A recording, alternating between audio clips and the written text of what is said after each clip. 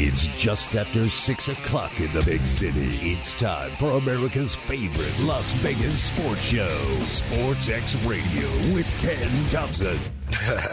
Yeah, what up? Party's going on. Duh. Going to a party.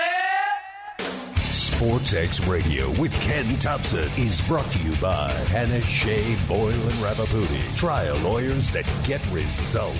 Steiners Pub, a true Nevada-style pub. Preventative Diagnostic Center.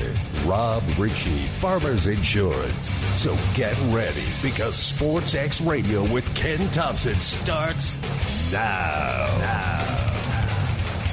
All right, KT Wednesday night, Steiners Pub, 1750 North Buffalo, one of three in the Vegas Valley to serve you, but always catch Ken Thompson Wednesday nights right here. A couple appetizers given away by KT. You remember, if you get up here, if you're one of the first two, I'm here. I'm set up by 4:45. Actually, I'm here in the building by 4:45. Usually set up by 5 at the latest, sometimes earlier. But if you come up and say, KT, I'd like one of those free appetizers, you're good to go. And almost everybody takes my recommendation and gets the lamb chops. Steiners Pub, known for the lamb chop appetizer. There's several other great ones on the menu as well. Outstanding entrees, 24 hours a day. Got to be 21 and older, but the food is outstanding and the prices very, very reasonable. That's one thing. Roger Sachs has never really jacked up the prices. You see so many places since COVID. I mean, you can't even go through a drive-thru. I mean, literally, I will just say this.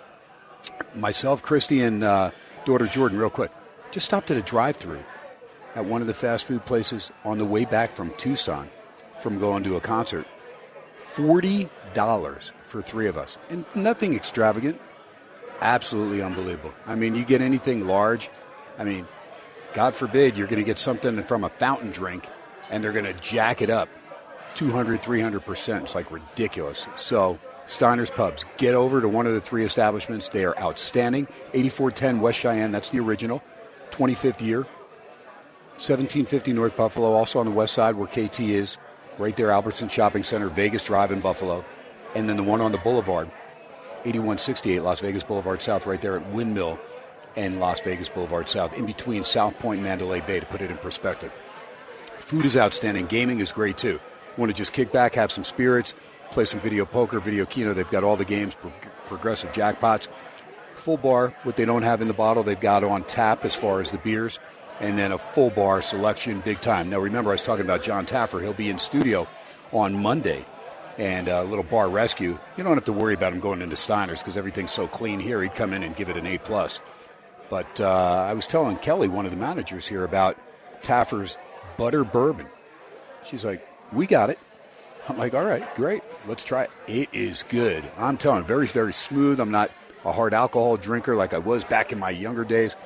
But this is one that you can sip and put over the rocks, have it neat. Doesn't much matter. It is good stuff. And had to get that out there. So I'll be tweeting out a picture there and good stuff. And that'll at least give me a leg up when Taffer comes in on Monday. So he can't say, you haven't even tried the stuff. I'll just say, no, actually I have. So good stuff there. All right, Sportsxradio, Monday through Friday, 7 to 9 p.m.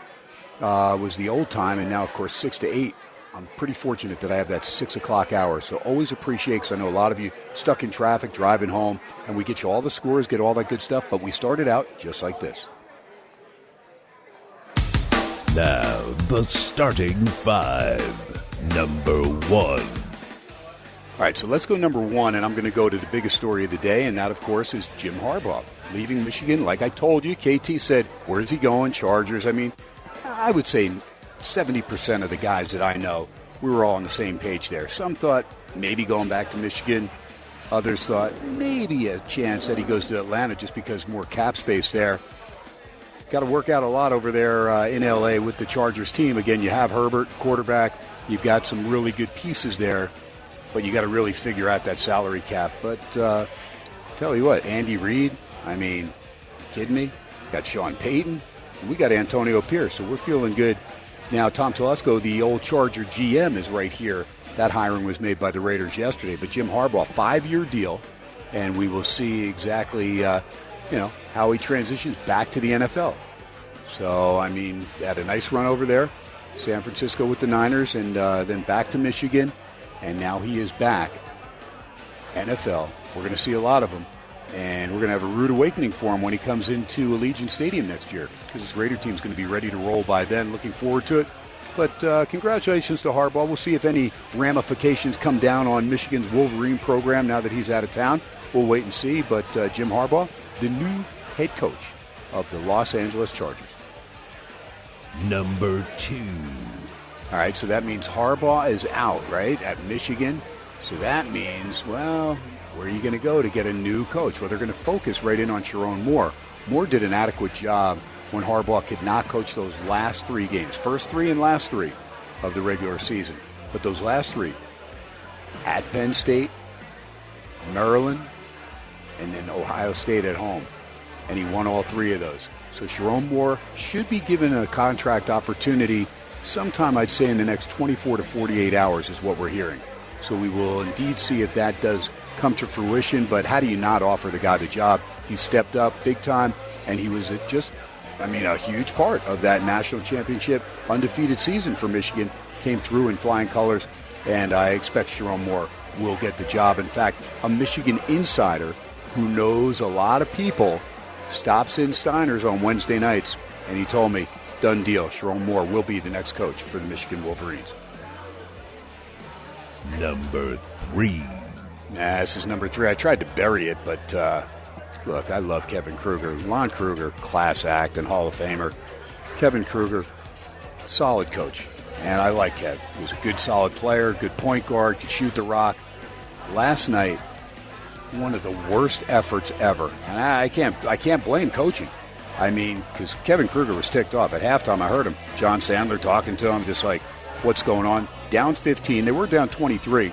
Cut it to 15 going to halftime. At home, Thomas and Mack. But are you kidding me? Against Air Force, who didn't even have a win inside the Mountain West. They were 0-6. And Rightus Petratus ends up with the second ever triple-double in Air Force history. How about this final score? Air Force 90, the Runnin' Rebs 58. You got to be kidding me. I mean, I don't care if you lose, but you better show some heart and soul and battle, because Kevin Kruger was beside himself. And I know that's got to drive him nuts, because when a team just quits or just is that bad, I mean, I guess maybe you tried, and it's just one of those games where, you know, every now and then you'll see NFL, college football, they're like, we're not even going to watch the highlights. We're not even going to go over that film. We're taking it. We're burning it. It's a bad game, just like a nightmare. Let's get it out of our system. But there's something about Air Force and that program. It doesn't matter who the coach is for UNLV pretty much. That Air Force program always comes into Thomas and Mack and is ready to play. Never more ready than they were last night. 90-58, blowout city.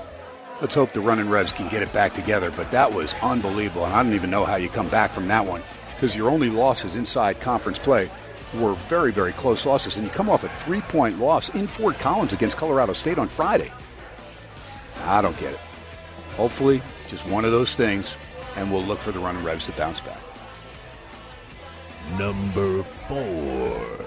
And I didn't mean to overlook this big monumental stat here that came down the other night. Tara Vanderveer is now the winningest coach in college basketball history. She passed Coach K with win number, 1,203? I mean, unbelievable. She has been at Stanford for a long time. 1,203rd victory. And she got that against Oregon State at Maples Pavilion, 65-56, and that was over the weekend on Sunday. So the all-time winningest coach.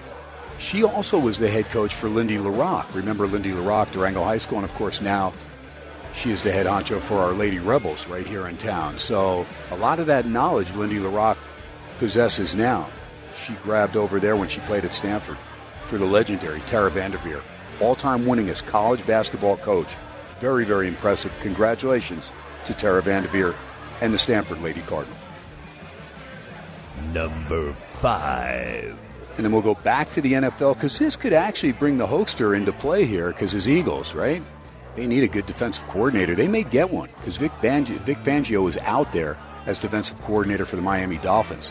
So he becomes the top target there for those Philadelphia Eagles, according to Jeremy Fowler, who covers the Eagles. So we'll see. I mean, Fangio's getting up there in years. He's 65, but he's still a young 65, and he knows the game pretty well, and he knows defense. I don't know why Miami didn't see eye to eye. I guess, they bowed out quickly in the playoffs, so Mike McDaniel needed a scapegoat, so why not blame it on the defense? But the offense was pathetic in several of those games, including the finale against Buffalo at home. So, you could blame Fangio, but I don't think that's the right guy to blame. Won't surprise me if the Eagles do grab Vic Fangio, and that'll be a key pillar there for those Philadelphia Eagles. And that is a look at the starting five here on this Wednesday night. Mark Lawrence will join me, of course, at 6:25. And then Andy Isco, hour number 2, going to bring Arthur DeCesar back on Friday from the Westgate Superbook. Should have Odessa Turner, former Giant and 49er receiver, in the studio on Friday as well. Hopefully Richard Roby in for hour number 2 tomorrow. Colorado Buffalo all-time leading scorer on the hardwood. And probably Noah Parker. May get him in there as well tomorrow, making sure he doesn't have any nighttime golf. If I could get that guy off the links, it's always good. But he's, of course, still one of those Buffalo Bill diehards, still licking his wounds. But lots of stuff going on in sports. Now, bad news for Kansas City Chiefs. Their all-pro guard, Joe Thuney, looks like he's going to miss against the Ravens. That is a big loss right there. So, the Ravens' defense doesn't really need too many advantages, but that's a big one there. And Mahomes, he figures things out on the fly, but that Baltimore defense is a different animal. And I'm not saying the Bills' defense isn't good, but remember, Rapp was out. Defense was never really the same for Buffalo, and Matt Milano went down. Really love that guy. I love a good middle linebacker like that that's involved in just about every play. If he doesn't have a tackle, he's got an assist, or he's, great signal caller to the other defenders, letting them know where to go, what's coming up.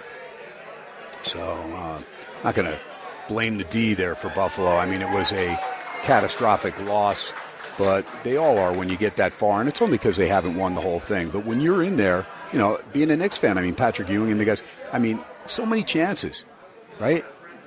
But, also the Chicago Bulls, how many times did they have the Knicks number back in the day? Right? Really frustrating. But it is what it is, and sometimes there's just that team that's a little bit better. And I was actually watching the Utah Jazz Chicago Bulls, that finale there when Jordan ends up hitting over Russell. But it was really the play before that, because they were down 3 after Stockton hit a 3.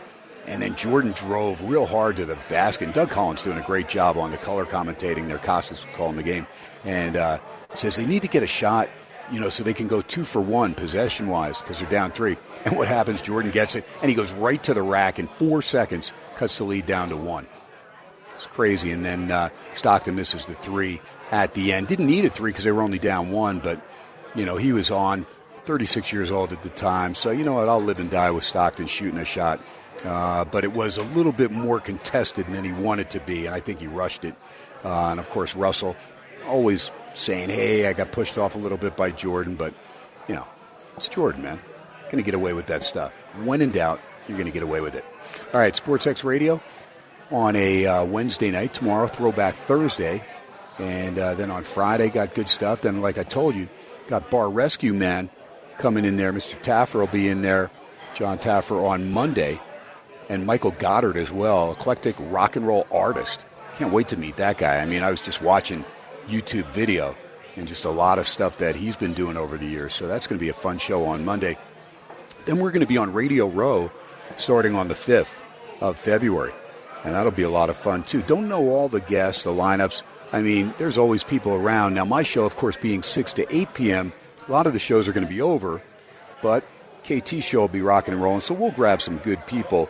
And I've got several people, too, that are going to be in town, Adam Rank, NFL Network. But there's going to be, some players, and I got a list of a lot of Super Bowl players or winners that are in town, and hopefully get some of those guys over there as well. So looking forward to that. Let me go to the scores real quick, because I know my pal Fran McCaffrey, not a happy camper. Iowa just blew a lead against Maryland and then ended up losing by 2 points there near the buzzer.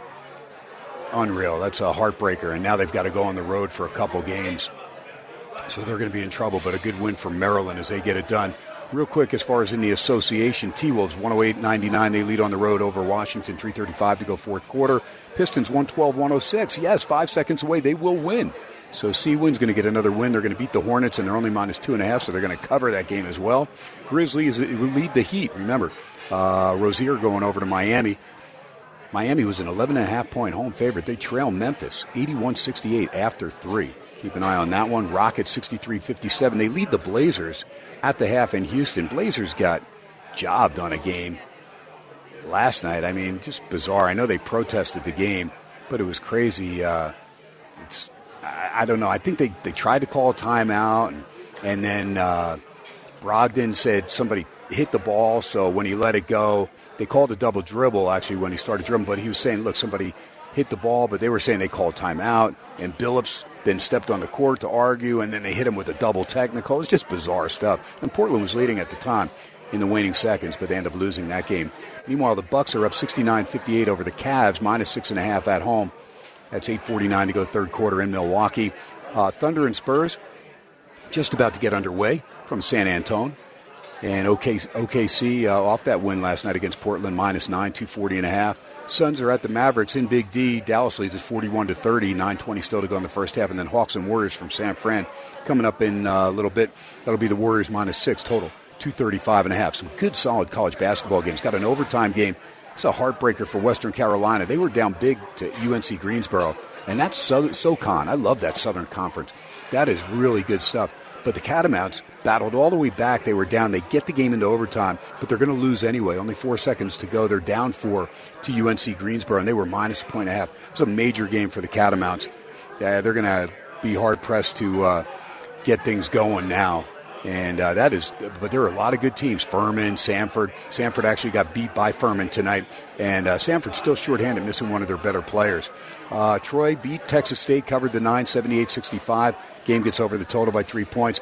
Bradley, -8.5. You got to be kidding me, man. I had the Braves -8.5. 71-63. They win it by 8. They were up 16 on Murray State second half. They let them come back, and then they win by 8. Oh, those games. The old hook sometimes ticks you off. I know people are like, buy the half point, Thompson. Sometimes I do, sometimes I don't. Marshall beat Georgia State by 9, -4.5. At home, they get the win, the cover. The game stays under the total. Citadel came all the way back. They were getting beat by Mercer by double digits at home. Came back and won 68-66. They were -2, so they pushed that number. Total was 134.5. Game hits 134. You got to be kidding me. 68-66, the final. Furman did beat Samford. That's Samford's first loss in the SoCon. 78-68, the final there. Paladins get the win in the cover. Game stays well under the 167.5, but they cover that 2.5. Georgia wins by 2 against LSU, but they were -4.5, so if you had the Bayou Bengals on the road in Athens, you get the cover. Game stays well under. And Providence avenges a loss earlier in the season at home to Seton Hall. They win in South Orange, New Jersey, 67-63. They were actually +2.5, but a nice job there by the Friars to get that win. East Tennessee State held on. They were up 16 on VMI. They win by 1. Game stays under the total. They don't come close to covering that 10.5. Davidson, Steph's alma mater, I say that every time, 84-61. They crushed St. Louis. This is a bad St. Louis Billikens team. They were actually a 2-point home favorite, but Davidson beat them by 23, 84-61 the final. Game still stays under by a point. South Florida wins at Temple, -1.5 in Philly. They win it by 6, 75-69, in a game that gets over by a half point. Total was 143.5, 75-69. You can't make this stuff up. It's unbelievable. Fordham leads Rhode Island 70-68. 10 seconds left in the second half. Rhode Island went off a 2.5-point favorite, 148. Maryland, I told you, beat Iowa 69-67. Game stayed well under the total. That's why I said Maryland loves to play that game in the 60s. I said that to Fran last night, and Iowa needed to get that game into the 80s to really, let me know that they were going to win that game. Chattanooga whipped up on Wofford on the road. Nice effort there in a pick'em game. Mocs get the win, 79-65. Game staying under the total. James Madison, 78-62. They knock off Old Dominion. And I'll get you some other scores a little bit later because I got to go to a break. But Virginia did beat NC State only by 6, but that's good enough at the Westgate Superbook. At the Superbook, you were -5.5. Everywhere else in Vegas, they were -6, Virginia. But if you laid 5.5 there, sometimes that half point comes into play, 59-53. A win, cover, game stays under. Alabama, 57-51. They lead Bruce Pearl and Auburn. 11 minutes to go in Tuscaloosa. I'll keep an eye on that one and get you all the other scores a little bit later. Live from Vegas, We are, of course, at Steiners Pub, and Mark Lawrence going to come back with me. Going to get into those 2 playoff games, and I know Mark's probably hitting the college hoops now, the NBA, all that good stuff. We'll talk about it when we come back. 101.5 FM KDON, streaming live on that worldwide Odyssey app. It is Ken Thompson. You're listening to SportsXradio, produced by Mark Hoke. And, of course, the host of the Mark Hoke Show, Sunday mornings, 8 a.m. to 10 a.m., the best in professional wrestling. It is KT, coming right back, live from Vegas.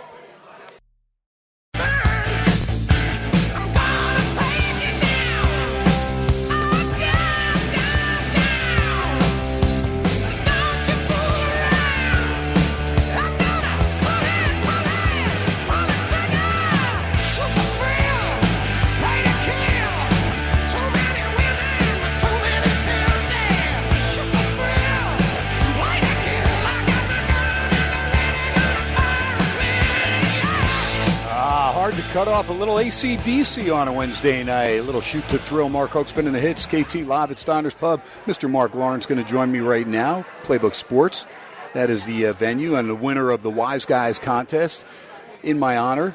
Andy Isco following up, hour number 2. So I got the best of Lawrence and Isco on Wednesday nights. Arthur DeCesar, Westgate Superbook. He will be back on the Friday lineup, it looks like.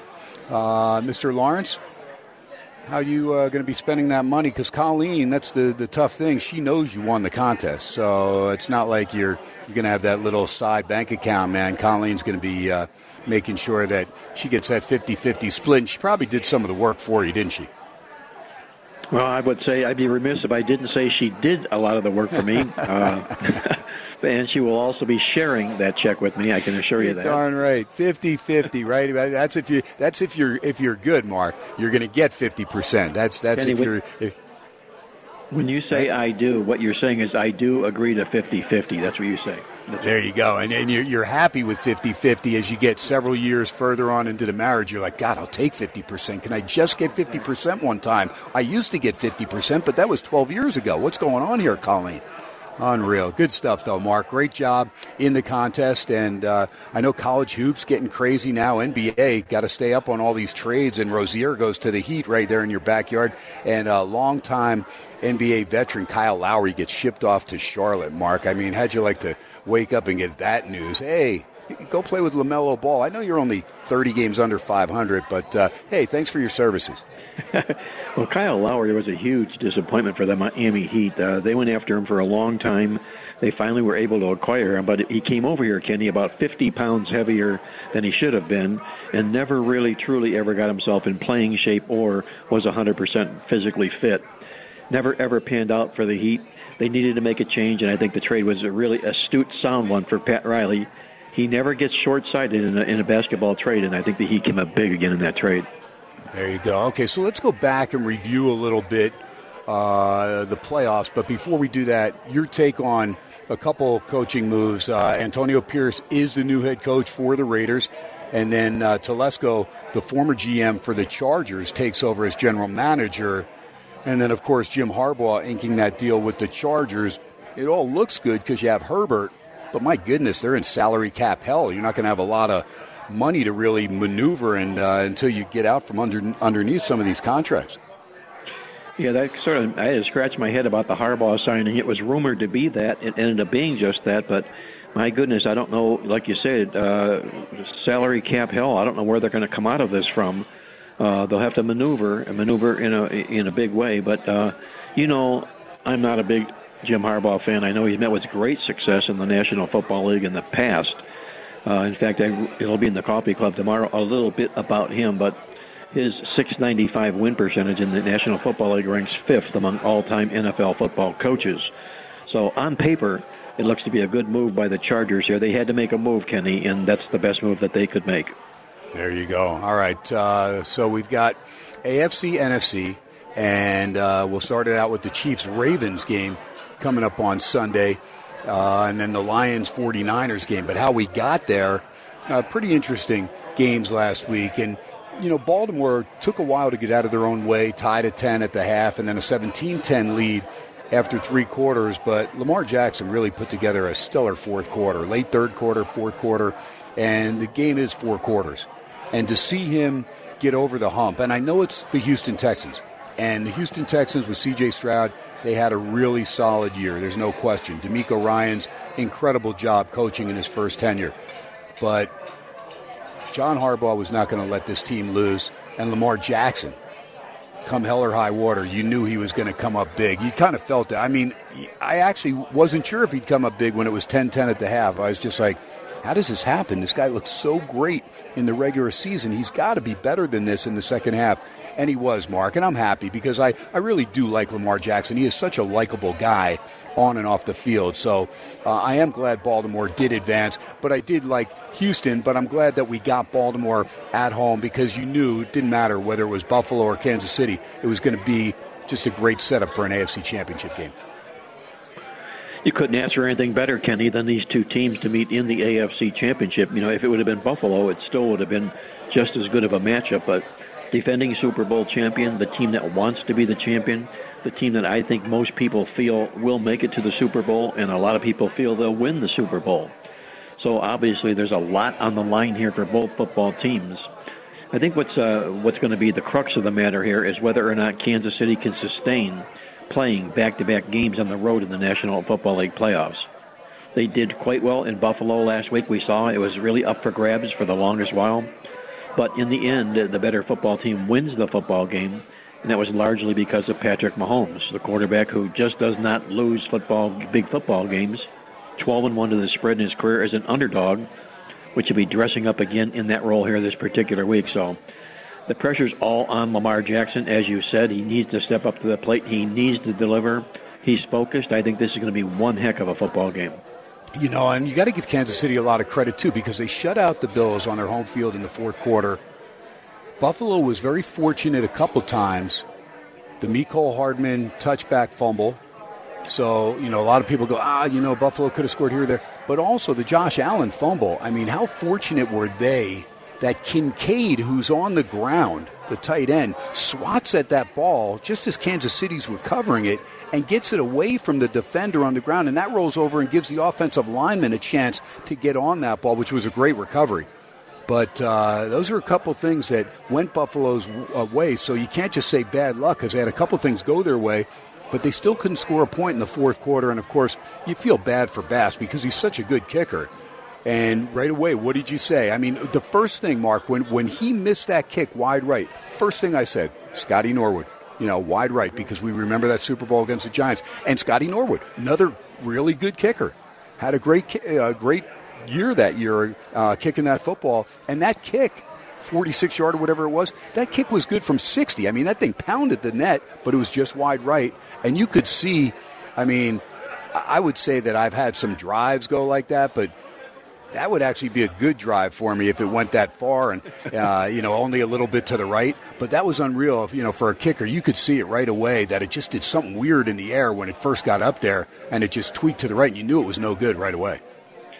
Yeah, and I think Bass knew it was no good right away, too, Kenny. I read where he said he tried to compensate for the wins, and obviously he made a miscalculation in doing just that.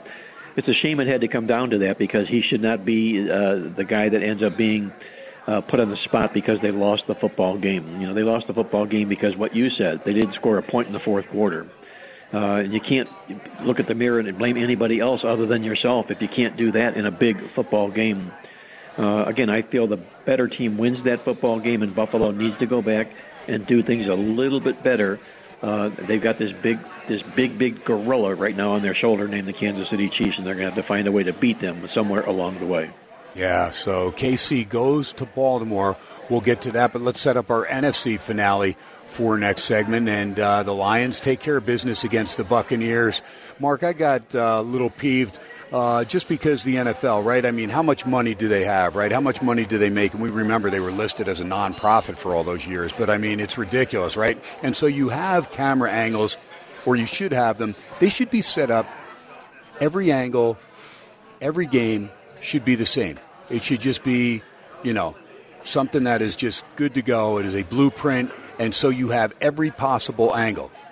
So the Lions were not able to get the replay in time to throw the red flag, the challenge flag, on Baker Mayfield's knee going down on the turf.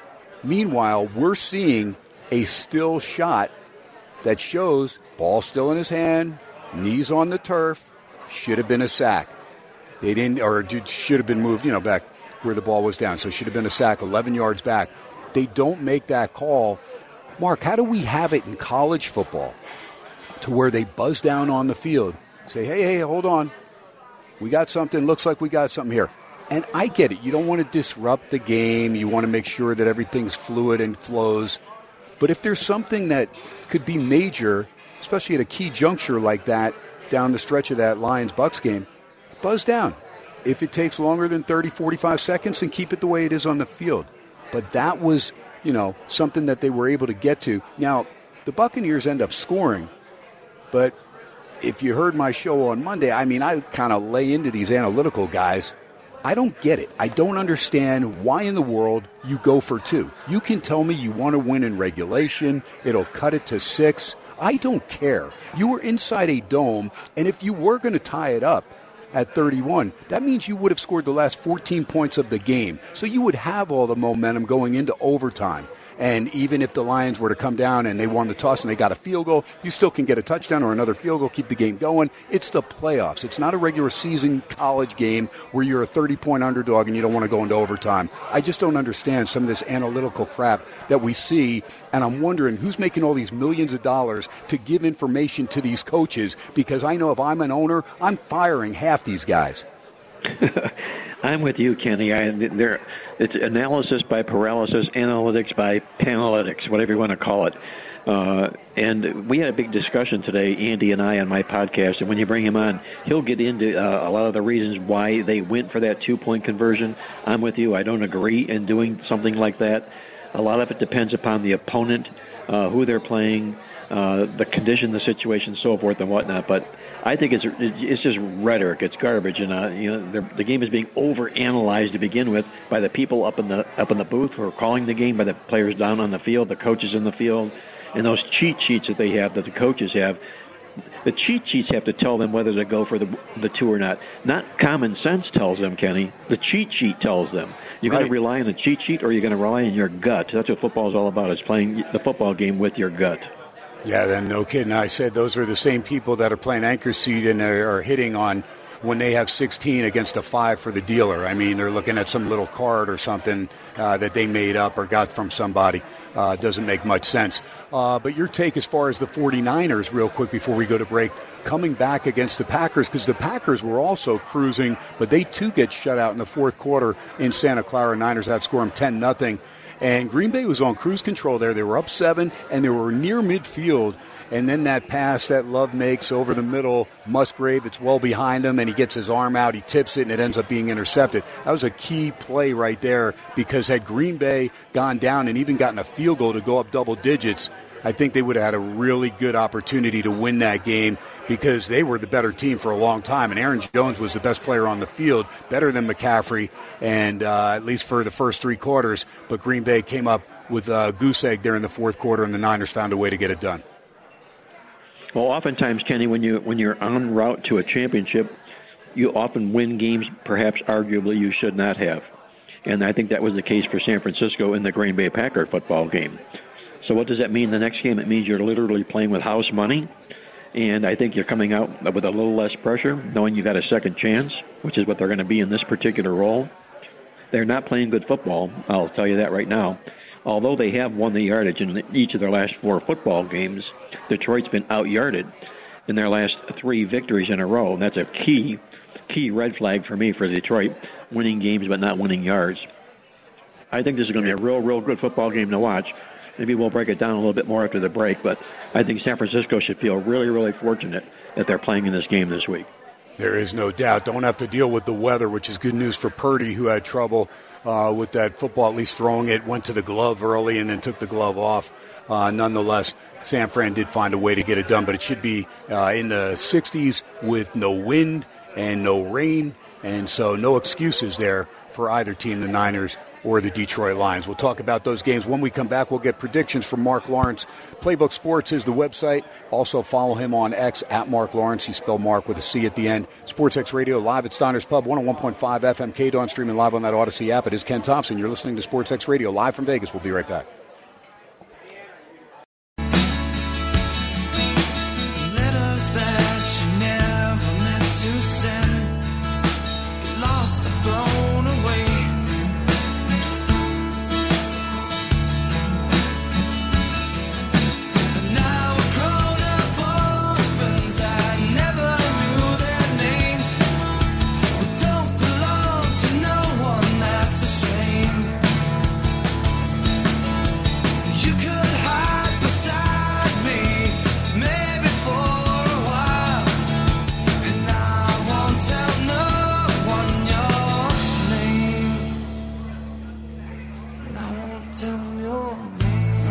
Little Goo Goo Dolls, one of my favorites, man. One of my favorite groups. Little Johnny Resnick coming back. Mark Hookspin and the hits here on a Wednesday night. Mark Lawrence on the line. Sportsxradio on a Wednesday night. We've always got Mark Lawrence, Playbook Sports, and Andy Iskoe, Logical Approach. And sometimes Arthur DeCesar, Westgate Superbook, but we've been shifting him around to accommodate his schedule. Very, very busy on Wednesdays now, getting everything set as they get those lines out and all these props out for the games. And so that'll slow down, although they'll be busy getting all those big game, as they have to call it, but Super Bowl props. I mean, it's unbelievable. The Book of War and Peace that comes out, and it's got everything and very creative stuff over there. Just love it. All right, Mark Lawrence, let's get to it. Let's break it down now that we know the two games that we have, and we'll start it out with Baltimore at home against KC. Now, could have rain in this one, according to, the forecast, at least right now. Things may change, but they're looking, about 65% chance of rain for this one. I don't know. I always like rain if there's not bad wind, but the wind I saw was, they were saying around 12 miles an hour is what they thought it would be. So if that's true, then we'll have to deal with it. But both these quarterbacks are veterans, and Mahomes even more so in the postseason. But it should be a lot of fun, and we'll see how things pan out. Right now, it's actually saying 80% chance of rain, 45 degrees, wind right around 12.5 miles an hour. That's what we're seeing right now. Game time Sunday, KC at Baltimore. Right now, the Chiefs a +3.5. Mark Lawrence, where's your money going? Well, I think experience is a huge factor, especially this deep in the playoffs, Kenny, and championship rounds. It's Patrick Mahomes that brings the experience here. Lamar Jackson is experiencing how difficult it is to get out of a championship round. He's never won one. He's never been in one before. And, in fact, if you want to break it down, this will be Patrick Mahomes' 16th game in the postseason. That's almost as many as Jared Goff, Lamar Jackson, and Brock Purdy combined. They played in 17 playoff games. So that you can put a big fat check mark on the experience factor here to Kansas City. Andy Reid especially, he's been there and done this here before himself. I like this matchup, Kenny, because it's the number one and the number two teams in the league in total team scoring defense. And that makes for championship-style football that you see here. I cannot look past the experience factor here. I think there's a lot of pressure on Lamar Jackson here. Now, he may be good enough. He's the MVP, and he may step up and deliver. But until he does, I see all of these good things that Patrick Mahomes in Kansas City has done. I will be on Kansas City in this football game this particular week. And remember, Kenny, what I mentioned to you here before, the number one and the number two teams in scoring defense, when they meet in a championship game like this is, the winner of this game has won 5 out of 5 Super Bowls in the following Super Bowl. Wow, that is great information. Okay, so it's actually 4 at the Westgate Superbook. Caesars at 3.5, Circa's up to 4 as well. So you can grab a 4. Total's 44.5. With the rain coming into play, do you do anything with the total, or are you just going to look at KC, the experience in the side, and be happy with that? Well, there's a trend in the game that Super Bowl games. Well, it's more really on the Lions and the 49ers here. But I would look under here, Kenny, if for no other reason. We're talking super defenses here. 2 teams with top-notch defenses. I believe they would have to both bust for this game to get over here. I would look under the total. All right, so then Lions and Niners, 70 degrees, no wind, nothing. There's nothing to complain about. It just looks like it's perfect conditions there. Now, Lions' running game is pretty good. Good tandem there, Montgomery and Gibbs, no question. Jared Goff, as long as he gets protection, that's huge. Now, you're missing your left guard, starting left guard, but, that Niners team is still very, very solid. And when they play with the lead, they are a nightmare to deal with. They were from behind. They were playing from behind pretty much the whole game against Green Bay up until the fourth quarter when they got that lead. But your take here sounded like you were leaning to San Fran, and there was a 6.5 when this came out, but it's been 7 pretty much everywhere with a high total now of 51, which went up a half point at the Westgate Superbook from 50.5, and now 51 everywhere in Vegas, and the line is steady 7. I don't see anything under 7 or over 7 anywhere. Where are you on this one? Are you going to lay the 7? Because I know you don't do the teaser, but I will say this. You were great where you said, Kenny, I don't usually tease, but I'll never forget what you told me. The one time you said I would tease Green Bay up against Dallas. You were dead on. So I know a lot of people will look to tease the Niners down to 1 and maybe KC up to 10, and I think you'd probably be okay with that. But where are you as far as this game? Well, again, I'm going to go back to what we talked about a little bit about earlier here about how well these teams are playing respectively in the yards, in the stats. Detroit comes in here on a 3-game heater, which they've won all 3 football games, but they've been out-yarded in all 3 football contests. You take a look at San Francisco, they've won the yards in each of the last 4 football games in a row. They don't belong here, Kenny. We know that. Green Bay should have won that football game, and in fact, it was they snapped what was a 31-game losing streak by Kyle Shanahan when he was trailing by 5 or more points going into the fourth quarter of a game. That's how big of a game that was for San Francisco last week. House money, I think house money works here in a contest like this. And one other quick note here. Teams that are dogs playing with a better record, Detroit actually has the better record here between these two teams. They are 31-21-2 against the spread, but when they're a dog of more than 3 points, Kenny, they've lost 15 straight games in a row with only 3-point spread covers here. I think Detroit's going to be a little bit outclassed here. I like San Francisco. Wow, that is a great stat on Shanahan, snapping a 31-game losing streak when trailing by 5 or more going to the fourth quarter. Unbelievable. Really good stuff, yeah. Mark Lawrence. Yeah, that's why I love it. I just shut up and listen. Like my dad said, sometimes, son, just shut up and listen. Maybe you'll learn something. I love it, man. That is just really good stuff, Mark. Great stuff. So you're looking for Niners Chiefs. My goodness, and the last time they played, what a great game that was. Really good stuff. So we'll see, indeed, if San Francisco and KC is our Super Bowl right here in our backyard at Allegiant Stadium in Las Vegas, which would be a nightmare for the Raider fan. The true longtime Raider fan, arch rival, the Chiefs, Bay Area rival for years, the Niners, both playing on their field. Crazy stuff. Mark Lawrence, always great stuff. Appreciate you as always. Real quick, let everybody know how they can get all your plays, including basketball and all that stuff, the newsletter, the coffee club, everything. Yeah, we're just starting basketball, and we're really heating up, Kenny. We've had 2 rock-solid weeks in basketball. You can check that out. There's a special going on right now on my website at playbooksports.com. You sign up for any of my services or our publications, you get the Coffee Club as a free, no-charge bonus e-letter mailed to you every day, every morning. Check it out, playbooksports.com. Great stuff from Mark Lawrence. Follow him again on X, at Mark Lawrence, Mark spelled with a C. Same bad time, same bad channel. Next Wednesday, we'll talk some college hoops and some good stuff next week and get you updated on these playoff games. Mark, great stuff. Looking forward to that big game right here in our backyard, and we'll find out if indeed it is the Chiefs and 49ers, which Mark Lawrence thinks that's what it'll be. Great stuff as always. Hour number 1 in the books. The great Andy Iskoe going to join me in hour number 2 and always get some great information from the original AI. No, it's not Allen Iverson, not Andre Iguodala, not artificial intelligence. It is Andy Iskoe. Live from Steiners Pub, 101.5 FMK Dawn, streaming live on that Odyssey app. Mark Hoke spinning the hits and running the show. Live from Vegas, live at Steiners Pub. It is Ken Thompson. Hour number 2, SportsX Radio, coming right up.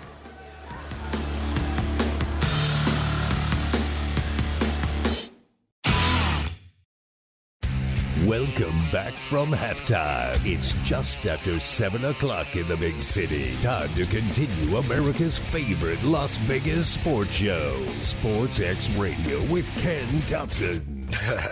Yeah, what up? Party's going on. Duh. Going to a party. SportsX Radio with Ken Thompson is brought to you by Hannah Shea, Boyle, and Ravaputi. Trial lawyers that get results. Steiners Pub, a true Nevada-style pub. Preventative Diagnostic Center. Rob Ritchie, Farmers Insurance. So get ready because SportsX Radio with Ken Thompson starts now. All right, second half of SportsX Radio on a Wednesday night live at Steiners Pub. Great crowd. I mean, packed. You couldn't get a table for a little bit here. Let me see. Yeah, boy, there's one table open. That's it. All the booths are filled. Everything's filled. Bar is packed. Just a great night. Lots of college basketball, NHL hockey, NBA basketball, Australian Open starting up. And that's a cool thing, Australian Open, when you're at a 24-hour establishment. And, again, you got to be 21 and older to get in the Steiners Pubs. But, I mean, you're able to watch tennis, throughout the night because of the time difference there in Australia. And before I bring on Andy Iskoe, let me just update. It's going to be Coco Gauff, the 4 seed, against Sabalenka, the 2 seed. That'll be one of your semifinals. And then you have Yastremska, Diana Yastremska. She's unseeded. against 12 seed Zheng Quen, and she won over Kalinskaya in 3 sets. Zheng did, so that'll be your other semifinal. As far as the men, number 1 seed Novak Djokovic against Jannik Sinner. Sinner was able to take out Rublev, and it only took him straight out, 3 sets, so he should be well rested to go up against Djokovic. That's 1 against 4. And then Daniil Medvedev, he had to go 5 sets against Hubert Hurkacz from Poland. That was a hell of a match, and the last set was 6-4. So Medvedev the 3. And then Alexander Zverev. That was the surprise. Not that he won, but he trashed the 2 seed Carlos Alcaraz. I mean, he took him out in 4 sets, spanked him pretty good. And Zverev, again, big-time game. And this could be, the rise of Alexander Zverev, because we know he's good and he's got the talent. It's just in the 5-setter, there always seems to be something that goes wrong in one of the sets. But he found a way to take care of Alcaraz without having to go 5 sets. But Medvedev, the Russian, he's tough, man. I mean, he's like one of those guys that just goes about his business, nothing flashy. And you look at him, and he looks like a guy that you're going to see, at the subway station, just getting on the train on the way home, and that's it. It doesn't look like much of an athlete, but he is solid, and he's very consistent. So Medvedev and Zverev, 3 against 6. That's going to be good stuff. So there are your semifinals in the Australian Open. Real quick update some of the scores as far as the scoreboard, and then we got Andy Iskoe unplugged up until 8:57, 8:56, right around there. Finals in from the NBA, 3 of them are done. T-Wolves beat the Wizards 118-107. They cover by a half-point laying, 10.5, win by 11. And game stays under the total. 113-106, Pistons beat the Hornets, lay the 2.5, you get it done. Game also stays under. And another under with the Grizz winning at Miami. They were 11.5-point dogs, Memphis was, and they win by 9, 105-96. Then you have the Rockets leading the Blazers right now, only by a deuce, 114-112. That game's going to get over the total. 3:30 still left in regulation. Total's 220. In fact, it already has. It's already over. Okay, so I was doing that Jersey math again. It's already at 226. Total was 220. Rockets are minus 9.5. Right now you're sitting fat. And the Blazers, give them credit, because they got jobbed last night and they protested that game against OKC. But they're hanging right in there in a back-to-back game. Milwaukee minus 6.5. They're up by 8, 110-102 against the Cavs. 5:01 to go fourth quarter. That total 237.5. May get there, sitting at 212 right now. Thunder and Spurs underway. 2:35 to go first quarter from San Antonio. 27-20. OKC minus 9 in the game. Total 240.5, and they lead it by 10. Now 30-20. And 65-58 Suns and Mavs. It is Phoenix up by 7 with 10:40 to go. Third quarter just underway from Big D. Hawks and Warriors from San Fran. Warriors minus 6 total, 235.5. Some other college basketball games that concluded. Miami did beat Notre Dame 73-61, winning a cover there. Wichita State lost to East Carolina at home 54-52. Auburn was down 14 at the half in Tuscaloosa to Bama. 5 seconds to go. They're down 4, 79-75. The line on the game's 3.5. Total 162.5, so total's going to stay under unless the game got into overtime, but I don't think it will unless Bama fouls. Again, Auburn hoping to cover. 75-69, Southern Illinois beat Valpo. They were actually losing at the half in Carbondale, came back and got a big lead, but then let Valpo back in the game, so Valparaiso gets the cover there of the 13.5, losing by 6. 134 was your total, so that game gets over by 10 points. Missouri State leads Drake in double overtime. I'm on the wrong end of that. My goodness, Drake was up big at the half, too. They were up double digits.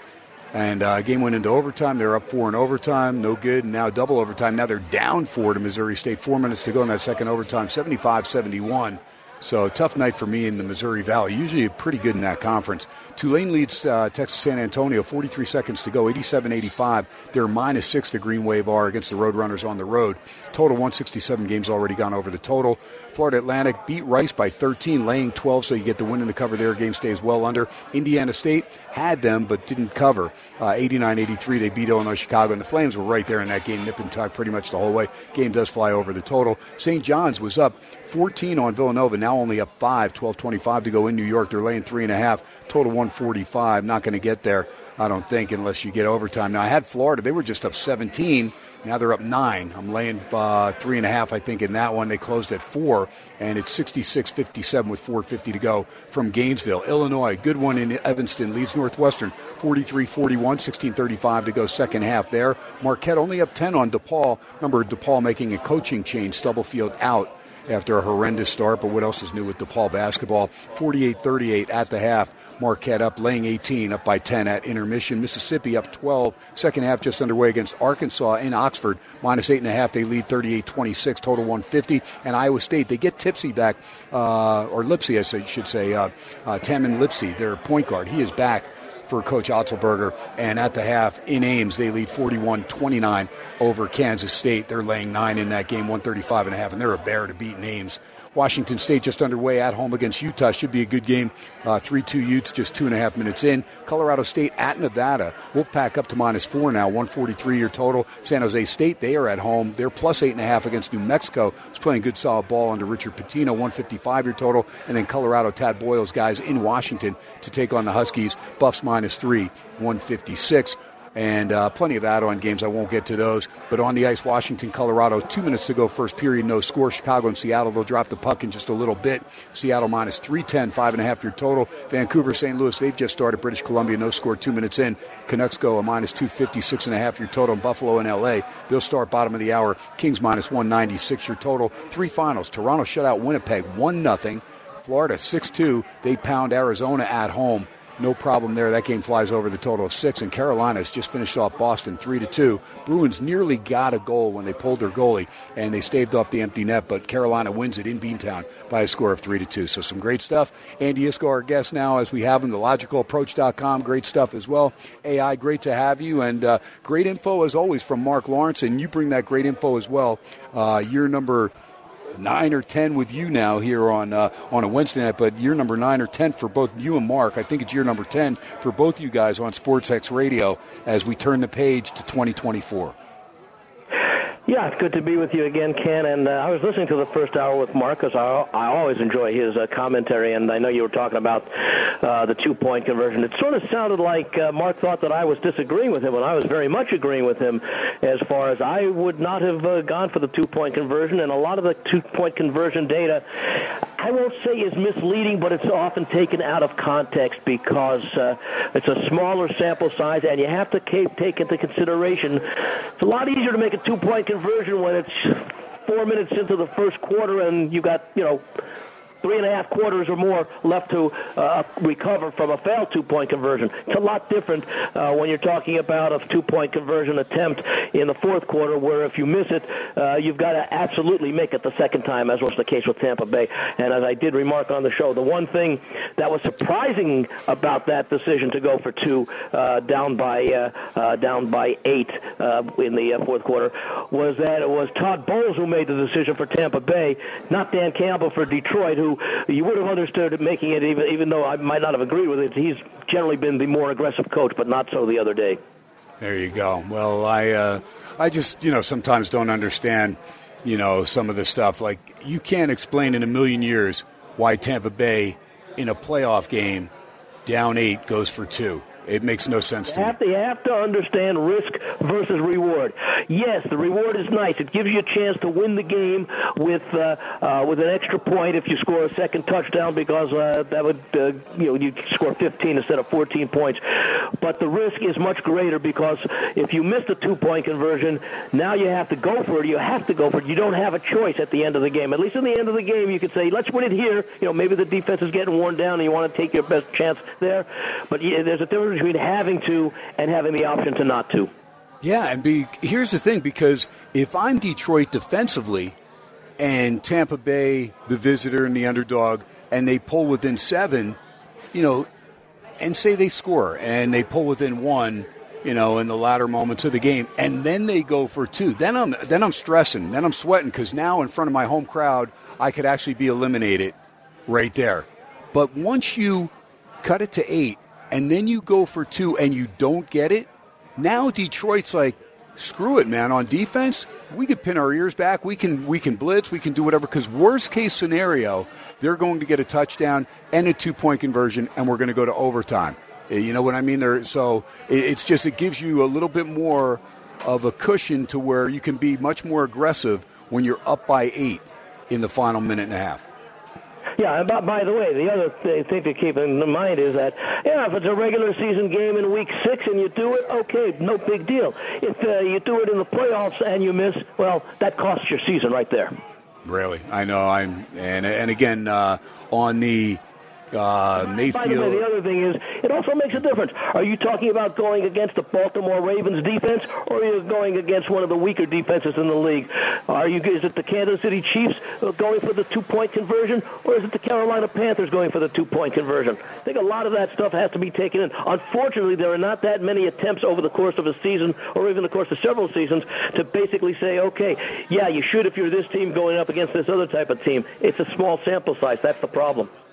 Andy, also, though, again, it didn't come into play as far as, the team that should have won the game, and that's the Detroit Lions. But when you talk about the amount of money that the NFL makes, how they can have anything that's, egregious go down, not be called in a key juncture. And that's when, you have a still shot of Mayfield's knee down while he still possesses the ball, and Detroit didn't have time to get the look or whatever they needed to challenge. Why do we have to have a challenge? In other words, if the league can see that this call is conclusive, and it's not a judgment call, it's not a pass interference, because they took that out. They tried to do that for one season. It didn't work, so they went back to the old rule. I have no problem with that. But if you're able to, in 45 seconds or a minute, find out that, hey, you know what, looks like his knee was down. Let's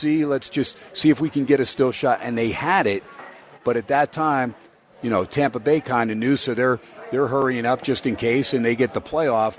And I'm saying if that's the Super Bowl and that ends up costing the team that would have had the call go their way had it, the picture come out in time, you can't have that. There's just no excuse for it, because college, what do we see? When in doubt, when they think they have something, they buzz down to the field. Hey, give us a minute. I have no problem giving them a minute to get it right. Well, there are many ways to argue that. You could also say, hey, that's the purpose of having the challenge. If it's that close and it's a critical call in the point in the game, you throw the challenge flag if you don't have the time to take a look at it, and you take your chances. If it's the first quarter and, is it going to be, 3rd and 3 or 3rd and inches, and it's a 0-0 tie, maybe you don't waste a challenge of that kind, and you take, because the officials are human, and some of these things are so close. How many replays do you have to go until you find the one that gives you the enough conclusive evidence that you either sustain or reverse the call? You see sometimes 4 or 5 instant replays, which are not so instant anymore because they're in slow motion. So I think that that's the purpose of the challenge, is that, you have to make a split decision, but you have to also base it, again, on risk and reward. What's it, 3rd and 3 versus 3rd and inches in the first quarter doesn't mean anything. 3rd and 3, 3rd and inches in the fourth quarter, you're down by 3 points. That makes a difference. Right, but I'm saying if you have it, though, all I'm saying, you keep it the way it is on the field if you can't get a definitive reversal in a minute. If you have it, it was like tennis, okay? We watched tennis for years and years, and I'd watch these majors, and these guys and gals are trying to figure out, okay, how do I use and how do I make sure that I have a challenge left just in case for the guys if it goes 5 sets? Because I don't know if it'll go 5 sets. If I don't challenge this one here in the 3rd set, I may not get to that 5th set. So they're trying to figure it out, and now you have the technology to where they know. And they've had that technology to where they know where every serve is in or out. So if you have that technology, screw the challenges. We don't need it. We know. So all I'm saying is if you have a definitive change, reversal, that you can make a change definitively within a minute, then do it. If not, then leave it the way it is on the field. But it shouldn't take more than a minute, to get that conclusive still shot. So we're not going to resolve it, and there are more important things to talk about. No. There are until that happens in the Super Bowl, like I'm saying. That's fine. No, I'm just saying there are until it happens in a Super Bowl, and then you have the whole off season to say, if they'd have made that call, and all they would have had to do is go to the league office and make that call. We see them go to the league office. As long as you have a successful challenge, you should not lose. You should not be limited in the number of challenges you can make. You want to get the play right, and if you get it right, you should not be penalized. Right. Okay. So I'll agree to disagree. Because if you have the technology, in this day and age in 2024 and you have it and it's definitive, then it should be changed if you have the information right there at the ready and everybody can see it, because otherwise somebody's going to end up getting jobbed. And again, if you don't have the technology, you don't have it. If you don't have the angle or you can't change it, you can't change it. I get it. But it is what it is. All right, so let's not get into this. What I'll do is I'll take a break because I want to come back. I want to review the games with you like I did with Mark, and then we'll get into those 2 championship games. By the way, where are you now as far as college basketball? And I know you're paying attention to UNLV, but that was one of the worst UNLV losses I can remember in the last 20 years last night. The worst thing about that loss wasn't the fact that they lost 90-58. It was the lack of an effort in the second half where they basically conceded the game. I'm telling you, I know Kevin Kruger is not happy. And so I'm just hoping they come like out. That, but you want it, when we're down by the big margin at halftime, at least come out and make a concerted and long enough effort to at least try and make it interesting. Get the game at least into single digits. I agree with you 100%. All right, he is Andy Iskoe. Follow him on Twitter, now of course known as X, at VegasAndy711, at VegasAndy711. We are live from Vegas, 101.5 FM K-Dawn, streaming live on that Odyssey app. We'll come back. We'll review the games from last week with Andy, and then we're going to get into his breakdown of the 2 championship games. Again, the Ravens at home in the rain, it looks like, against the Kansas City Chiefs. And, of course, the Niners back in Santa Clara. Looks like perfect weather against Detroit, who gets out of the dome after 2 wins at home. They go to Santa Clara to take on that San Francisco 49er team. We're live from Vegas, live at Steiners Pub. 1750 North Buffalo is where we're at. 24-hour establishment. All the games are on. Great setup, incredible food. Wednesday night, beef stroganoff night. Get down to one of your 3 Steiners locations, 8410 West Cheyenne, 8168 Las Vegas Boulevard South, right there at Windmill. And, of course, where KT is in the Albertson Shopping Center, a beautiful location right here at Buffalo and Vegas Drive. Live from Vegas, you're listening to SportsXradio, produced by Mark Hoke. We'll be right back. To for a moment, and she feels better than ever, and we're on fire, making our way back from Mars. 15, there's still time for you, time to buy and time to lose. 15, there's never a wish better than this. When you only got 100 years to live. Yeah, a little 5 for Fighting, 100 years. Great song. Andy Iskoe, my guest here on a Wednesday night. Tomorrow, Throwback Thursday. Hoping to have Richard Roby in studio, all-time leading scorer on the Colorado hardwood back in the day, and a bunch of guests lined up. Looking forward to Monday. Going to be fun with Mr. Taffer making it in. And should be some fun. But Andy Iskoe, our guest on a Wednesday night, hour number 2. Arthur DeCesar looking like he'll be on Friday night as he had to reschedule with all the things they're doing over there at the Westgate Superbook, all the props and stuff they're putting together for these championship games. And, of course, Arthur working in risk management there as well. So great staff. Andy Iskoe, of course, at VegasAndy711, at VegasAndy711. Follow him on X that way. And The Logical Approach. He's been putting out great information for decades here in the Vegas Valley, and really enjoys what he does. He's as brilliant as anybody I've ever met as far as smarts, man. I mean, this guy, top of the line. And you've got to be. I mean, to have that Ivy League education that AI got back in the day was well spent. I don't think his parents ever thought he was just going to get into sports the way he did, but maybe. AI, what about it? Did the old man think you were going to make a career in the sports world some way or another, or were they looking for you to go another route? They basically let me be me. Let me find my own direction. Settle on what I like. I like it. Yeah. I like it. That's the way it should be. Yeah, that's the way it should be.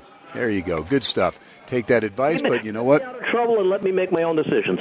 There you go. And you did. And you've never been a guy to get in trouble since I've known you for all these years here in the Vegas Valley.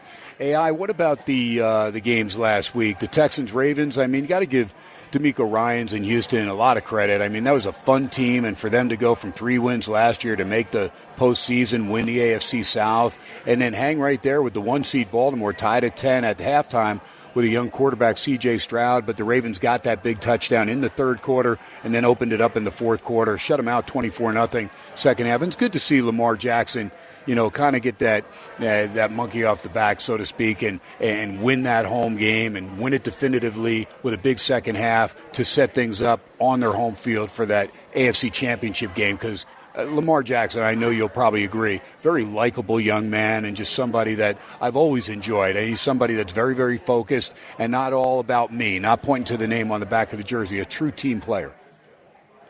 Yeah, and he certainly further established his role as a team leader with that halftime tirade he had when the score was 10-10. And, of course, keep in mind the Ravens defense played well all game. The one touchdown that Houston scored was that second quarter punt return that enabled them to tie the game. And Baltimore showed why it is or has been for basically the last two-thirds of the season the team to beat in the AFC. I mean, the only blemish you could put on the Ravens this year, they never lost back-to-back games. They were 13-4, so they didn't have that many opportunities. The only negative, and I don't really consider it a negative, so I put it in quotes, is that they lost two games to their division rival, the Pittsburgh Steelers, ironically by the same score, 17-10, although the last game that they lost was Week 18 when they were resting everybody. They already had the number one seed clinched, and I think we saw in that first half the offense was not as sharp as they had been, and that, again, may have something to do with a little bit of the rust. Same thing with San Francisco after having basically the starters hadn't played in 3 weeks, but both the 49ers and certainly the Ravens got things together after halftime. There you go. All right, so an excellent effort there by Baltimore. Second half, 24-0. Ravens take care of business. All right, then we had Packers and Niners, and that was one, of course, there with my wife, Christina, and she doesn't pay attention as much. She's a big Packer fan and enjoys it, but says, I'm so tired of watching these guys to where they get right there and then they disappoint me. And I said, no, this team looks like they're a lot of fun. I mean, 7-6 at the half, and Green Bay had to settle for a couple field goals. Looked like they were going to get in the end zone a couple times, but Aaron Jones was running the ball really well for the second week in a row as far as the postseason. And Jordan Love looked very confident and very elusive for a while, and 7-6 at the half, and then a big third quarter by Green Bay, and they had the lead and up 21-14, and that's when things went wrong, when they were close to midfield and just an errant pass by Love. Musgrave ends up reaching back the tight end to get his hand on it and try to bring it in, but that tipped the ball up, and the Niners ended up getting an interception. That kind of changed the complexion of that game, and San Francisco, on a nice drive, found a way to get it done with a 10-0 fourth quarter, shutting out the Packers. I was very, very impressed with Green Bay for those first three quarters, and Aaron Jones was a lot of fun to watch. Dubs was solid. The youngster out of Nevada had 4 receptions for 83 yards. But I give credit to where credit is due, and that's to San Francisco finding a way to get it done when you didn't play your A game. And let's remember, they were without one of the biggest stars in the game, a catalyst and a guy that is one of the most exciting offensive players in the game, and that, of course, Deebo Samuel. They did not have him for the entire game. Yeah, and by the way, I know the Westgate Superbook has done it every year, and I imagine a lot of other books will, if they haven't already, and that is after the championship games this weekend. They will put up Super Bowl futures for next season, the 2024 season, and I think you're going to see the odds probably will be lower than you may have expected them. Green Bay and the Chargers will be, I think, two of the popular teams. Both of those teams have plenty of talent. Of course, the Chargers have always had talent, and now they've got a championship coach in Jim Harbaugh. And for the Packers, they made as much progress as any team in the league did this year. And you're going back to that Houston-Baltimore game, DeMeco Ryans of the Texans, he should be coach of the year. When you come in, first time you got a head coaching job, and you're going with a rookie quarterback, and what that team did in winning 10 games and actually winning a playoff game as well, that's deserving of those kind of honors. But I think that keep an eye on Green Bay, keep an eye on the Chargers as far as when those Super Bowl odds come out. I wouldn't be surprised if either of them is any higher than 20-1, and they might even be a little bit lower in the teens. All right, so the Lions' second home game in a row, they get it done, they get the win, they get the cover.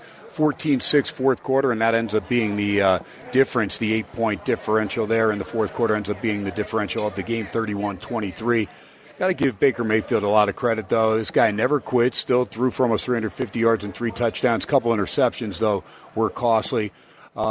Detroit, though, they got it together. And Jared Goff, I mean, a few years ago, Andy, I don't know. I mean, even after that Super Bowl when the Rams only scored 3 points against the Patriots, and I just didn't know if Goff was going to ever be that guy that could get back to the promised land. But look, he's not in the Super Bowl yet, but a couple playoff wins for a city that was starving to even get to the postseason, and that the Detroit Lions. A lot of fun to watch this team. I know it's one of those sentimental teams like the Buffalo Bills that a lot of people root for, although Buffalo's been, upper echelon for the last several years. But this Detroit team, what a great year. Jared Goff throws for 287 and a clean sheet, 2 touchdowns, no interceptions.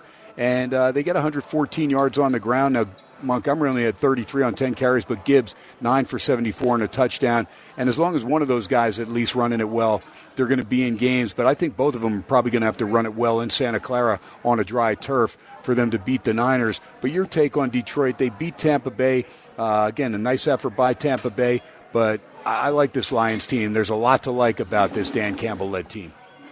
Yeah, they'll also be another team that'll be very highly thought of, and with the odds that come out for next year's Super Bowl, that they'll be one of the teams that'll be, who will they replace? I don't know that they'll replace Dallas or Philadelphia as one of the top 2 or 3 teams, but they're certainly going to be up there. Although, again, and Mark alluded to it in his commentary about the Lions were outgained in both their wins, by 90-something yards by the Rams and 90-something yards by Tampa Bay. So that defense remains a problem. There's everything to like about the Detroit offense, but the defense raises a lot of concerns as far as their ability to beat a San Francisco team that is outstanding on defense.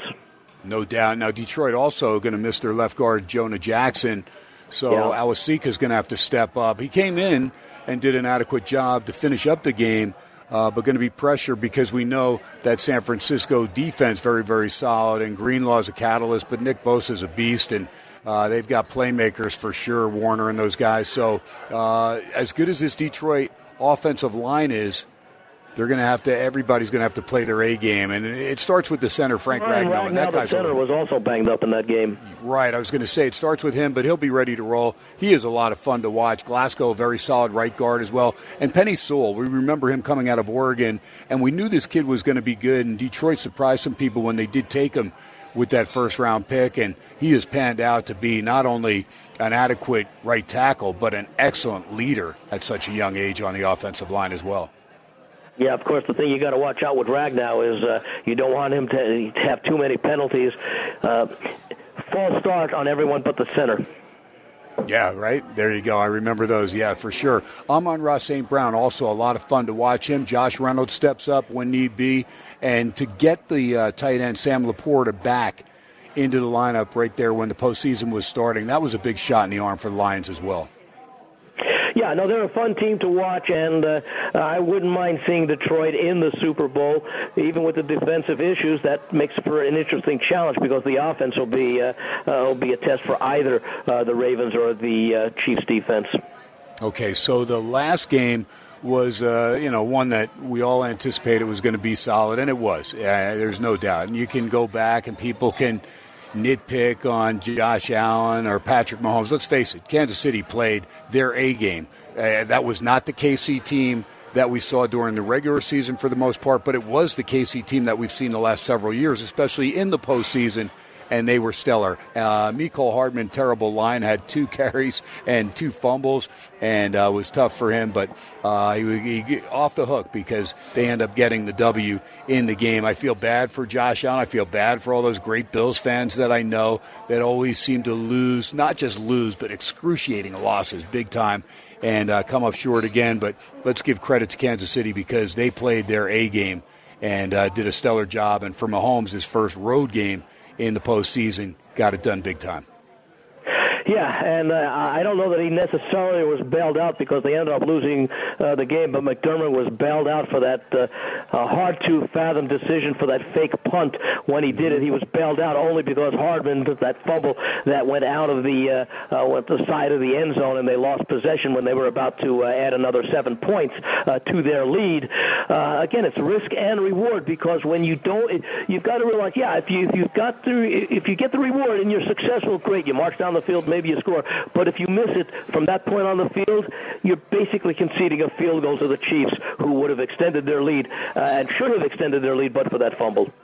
Yeah, and I don't have a problem because KC only had 10 men on the field, so Buffalo noticed that. But the play call, it was so, it was there, and it was DeMar Hamlin, actually, that was carrying the ball. But there were a lot of bodies there. They had to get a lot of yardage there from a run. I think you could have had somebody probably that would not have been covered to where if you had somebody roll out and throw a short pass, I think then it may have worked. But, again, hindsight's 2020. As soon as they see that it's a fake, all the defenders are rushing up to the line of scrimmage. Right, exactly. I mean, and that's the thing. They needed a bunch of yards, not just 2 or 3 yards. It was a pass call. Right, and that's what I'm saying. If they only needed 2 or 3 yards on the punt, they probably would have got it. But when you need 8. So remember, you're lining up, 10, 12 yards behind the line of scrimmage, so add the 10 or 12 yards that you need to get the first down as well. It's kind of like with your favorite play, 3rd and 1, and you're lined up 5 yards behind the center to get the snap. There you go. I know. It drives me nuts. That much more difficult, and especially in that situation. If you're ahead in the game, I still wouldn't do it, but certainly not when you're behind and you need every opportunity to score that you can, and you wait for your time to make those kind of calls. Not in that situation. There you go. And Gabe, the midfield, maybe. Yeah, Gabe Davis was out, too. A lot of people not talking about that. Look, Khalil Shakir is a good young wide receiver. There's no question. The youngster, we got to see him at Boise State for his college career. It was a lot of fun. Stephon Diggs also drops that pass. That was a darn good pass by Josh Allen, too. And that's not one that Stephon Diggs usually drops. The veteran usually reels those in. But Gabe Davis, we remember in the playoff game against Kansas City on the road a few years back, he had 4 touchdowns. So a very big part of that offense for the Bills was not there as well. But everybody's got to adjust, and you got to play with who's ready when you go there. So now we've got KC at Baltimore. We'll talk about that when we get back. And also San Francisco in Santa Clara.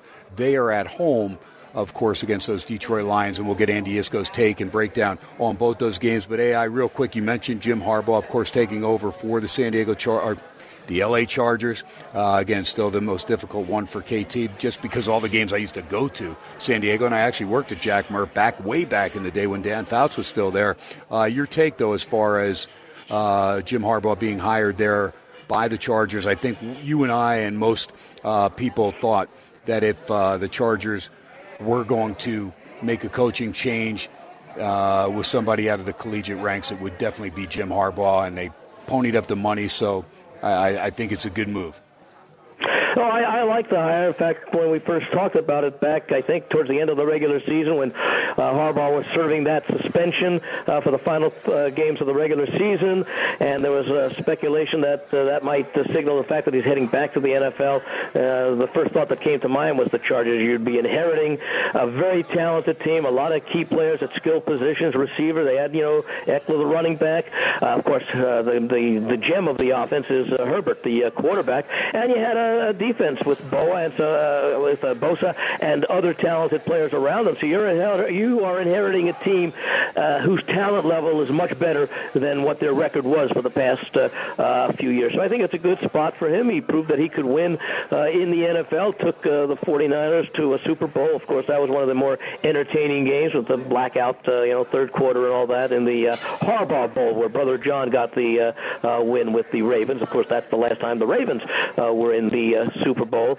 So I think it was a good hire, and look, a lot of players have liked playing for Jim Harbaugh. Tom Telesco, former Charger general manager, and he's been in the league 28 years already, last 11 as GM for the Chargers. He'll take over for the Raiders and pair him together with Antonio Pierce. I know Hondo Carpenter not happy with the tandem because he thought Champ Kelly should have been that guy with Antonio Pierce. If Pierce got the job, Pierce did get the job, and the Raiders hiring the head coach first and then the general manager. Your take on that move by Las Vegas? I kind of like it. I mean, again, he's has a lot to do with the team that the Chargers have, the talent that they have. Maybe his poor decision was in hiring Staley as the coach to coach that talent. But I think a hidden benefit of that might also be since the Raiders and Chargers meet twice a year, and now they've got the former Chargers guy there as general manager. He knows a lot about what went into the drafting of a lot of the players that are on that Charger roster, the strengths and the weaknesses and the decisions that were made. So that might be a secondary benefit, but he certainly did a good job in assembling a team in San Diego/L.A. While he was there.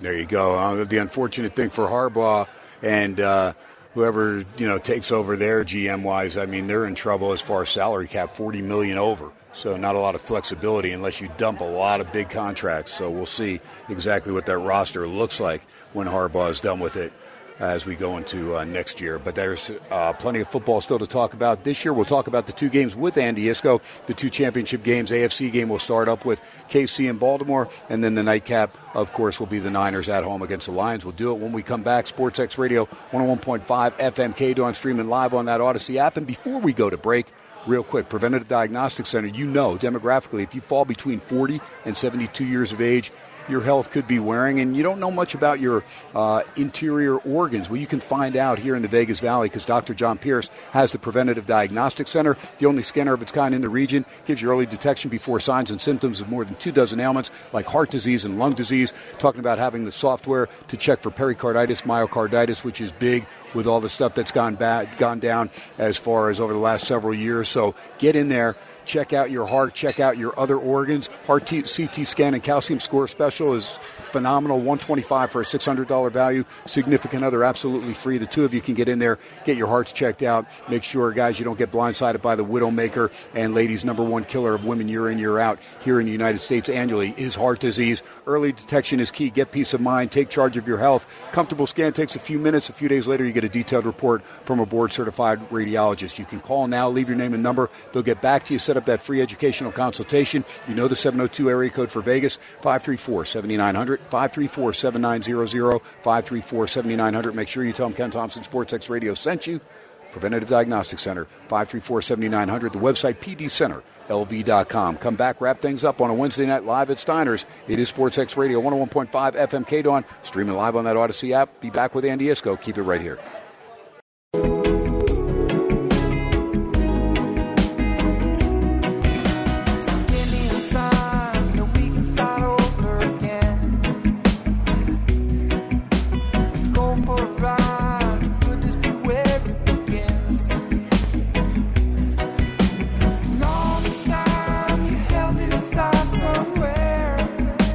My favorite groups, a little stick figure coming back to wrap up a Wednesday night. KT live at Steiners Pub, 1750 North Buffalo, 103 in the Vegas Valley.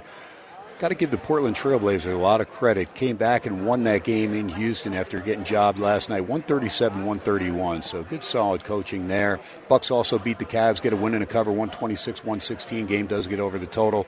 Thunder up 11 at the half in San Antonio, laying 9. Suns blowing out the Mavs by 16 in Big D, 7:40 left, fourth quarter. Warriors up 7 after 1, 38-31 over the Hawks. Meanwhile, college basketball rolling on down. St. John's just pounded Villanova 70-50, beat the Cats by 20. Florida did get a win. It's the only game I hit tonight, 79-70. Covered the closing number of 4 against Mississippi State in a game that stays under by 1.5. Northwestern, in a good one in Evanston, leads Illinois 74-72, a minute 35 to go in the second half. Marquette's up 14 with 3:40 to go, laying 18 to DePaul. Again, an interim coach there for DePaul's Blue Demons. All Ole Miss taking care of business, 69-45, just crushing Arkansas with 5:05 left to go in Oxford. Tied at 53 with a good effort by K-State in the second half. Tied in Ames with Iowa State, 11-10 to go. Utah, Washington State. Keep an eye on Wazoo. Pesky team up by 8, 33-25 in the Palouse, minute 12 to go in the first half. Nevada, Colorado State just underway up there in Reno. New Mexico and San Jose State coming up in a little bit. New Mexico minus 8.5, 155 in Colorado at Washington. It is Colorado minus 3, 156. Meanwhile, on the ice, Seattle 2-0. They lead the Blackhawks first period, 5 minutes to go. And Colorado a 2-0 lead over Washington, 13:35 to go second period. No score. Buffalo and the LA Kings just underway. And I gave you all the other finals a little bit earlier. St. Louis also a 2-0 lead over first-place Vancouver after one up there in British Columbia. Okay, Andy Iskoe, we'll go 3 minutes on both games. Let's start it out. KC at Baltimore, Ravens -4 at home. Who does Andy Iskoe like in this one? Well, since the middle of the season, I'll say probably around Thanksgiving, maybe a little earlier, it appeared that the Super Bowl matchup would be Baltimore against either San Francisco or Philadelphia. Those were by far the three best teams in the NFL at that time. Dallas you might throw in there, but it was basically because of their home performance. And Baltimore was really consistent all year. And, of course, Philadelphia collapsed and San Francisco was pretty steady. They had that 3-game losing streak in the middle of the season. But those were the two teams that you were coming down the stretch figured to be the matchup. Anytime you can get with Kansas City with Mahomes as an underdog, you have to take a look at it last week. Even though they were only getting 2.5, they managed to not just cover but win the game outright. Maybe the lines makers are telling us something when they opened this game 3.5 to 4, figuring that with what Kansas City did last week, proving to everybody that they could win on the road in a playoff game after all that success that they had at home over the years with Mahomes, is that maybe they think that Baltimore is the right side and that they were expecting people to gravitate towards the 3.5 and now the 4 on Kansas City. I just happen to like this Baltimore team for a number of reasons. They are so well balanced on both sides of the football. Kansas City, this is the weakest offense that Mahomes has had since he's been the starting quarterback. At the same time, that's more than made up for by the best defense that Kansas City has had in those 5-6 years that Mahomes has been the starter. So I could make I wouldn't be surprised if either team wins this game, but my preference is to go with the Ravens and Lamar Jackson, who's likely to tie Mahomes with the second MVP when that award is announced. I think it'll be maybe next week or so. It's the tougher for me of the two games to handicap because of the fact that you've got two really good defenses going up against an offense that's still very, very good with Mahomes, and I think an offense that has been underappreciated. Look at the number of times Baltimore put up 30 points or more this season going up against a very good defense. So my preference is for Baltimore. I've got them winning by 7 or 8 points in this game and advancing to the Super Bowl. All right, Lions-Niners. Lions catching 7 now, a full 7, total of 51. Looks like the weather will be perfect in Santa Clara. Yeah, and this game has floated back and forth between 6.5 and 7 every time someone took or enough people or enough money came in on the Lions to drop it to 6.5. Money came right back and moved it right back to 49 or 7. Again, you've had two teams that defend the run very, very well. San Francisco has been much better at running the football, but one of the stats that I look at is not yards per pass attempt, but yards per pass completion. What happens when teams complete passes? San Francisco was number 1 defensively this year in allowing just 9.6 yards per pass completion. By the way, that's another stat that says that the Baltimore-Kansas City game is very good because Kansas City and Baltimore ranked number 2 and 3 defensively in yards per pass completion. Detroit was number 32. They allowed 12.3 yards per pass completion. That's a huge difference. It also means that they tend to give up bigger pass plays when they are successful than does San Francisco. And that matchup, I think, is going to be the key, where I expect San Francisco to have success throwing the ball and getting those 20, 30-yard pass plays complete, whereas Detroit may not. Even though I like St. Brown a lot, the San Francisco defense has excelled basically all year. You can understand 4 of the San Francisco 5 losses. The one perplexing loss was that loss to Baltimore. Even though they outgained them, they were behind the whole game, so I don't really put much stock in the total yardage edge that the 49ers had in that game. Now, as far as coaching goes, of course, you've got a lot more experience with Shanahan and the 49ers as far as playoff experience compared to Campbell, although I do like Campbell, and if I were going to rate the two coaches, if I were going to say which coach is more likely to make a bad coaching decision at a critical point, I'd say it's Shanahan. We saw what he did when he had that big lead as offensive coordinator with Atlanta against the Patriots in the Super Bowl, that 28-3 lead, and we saw what he did in the Super Bowl against Kansas City when they were leading that game 20-10 with about 7 minutes, I think, in the fourth quarter. Kansas City scored 3 touchdowns to win that game. So I'm a little concerned from the coaching aspect, but from a talent level. One of the things I like about the 49ers... Well, I like a lot about the 49ers. I've got them winning. My play in the game, the money line parlay on Ravens and 49ers, the two favorites, pays about even money. Great stuff, Andy Iskoe. Sorry, Bud, we had to get out because hard break. Going to get out in just a second. At Andy, or I should say at Vegas Andy 711. Follow him on X that way.